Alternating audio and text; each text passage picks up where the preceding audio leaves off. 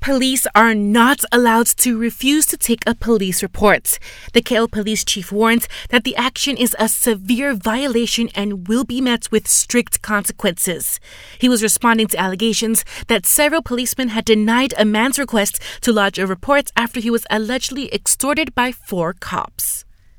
Johor police are stepping up efforts to raise more awareness regarding commercial crimes.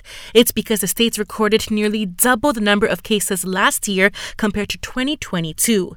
Earlier, they revealed that Johor recorded over 4,000 commercial crime cases last year, amounting to losses of 267 million ringgit. On a separate matter, authorities in the state say the case of 2 back-to-back fires in Batu Pahat is very similar to 2 other arson cases in Sri Medan. As such, cops believe that the suspects involved in all the cases is the same.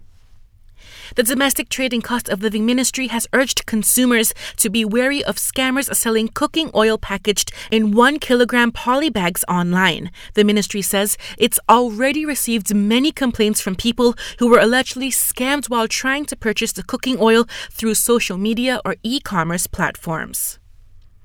The flood situation nationwide remains unchanged.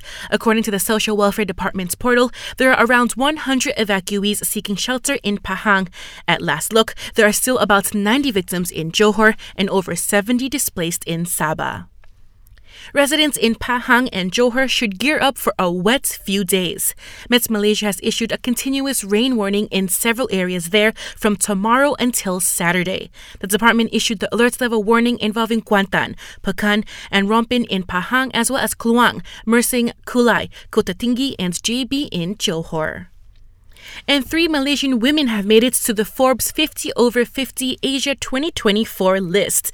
The list features 50 inspirational women across the Asia-Pacific region who prove that the years after 50 are the new golden age.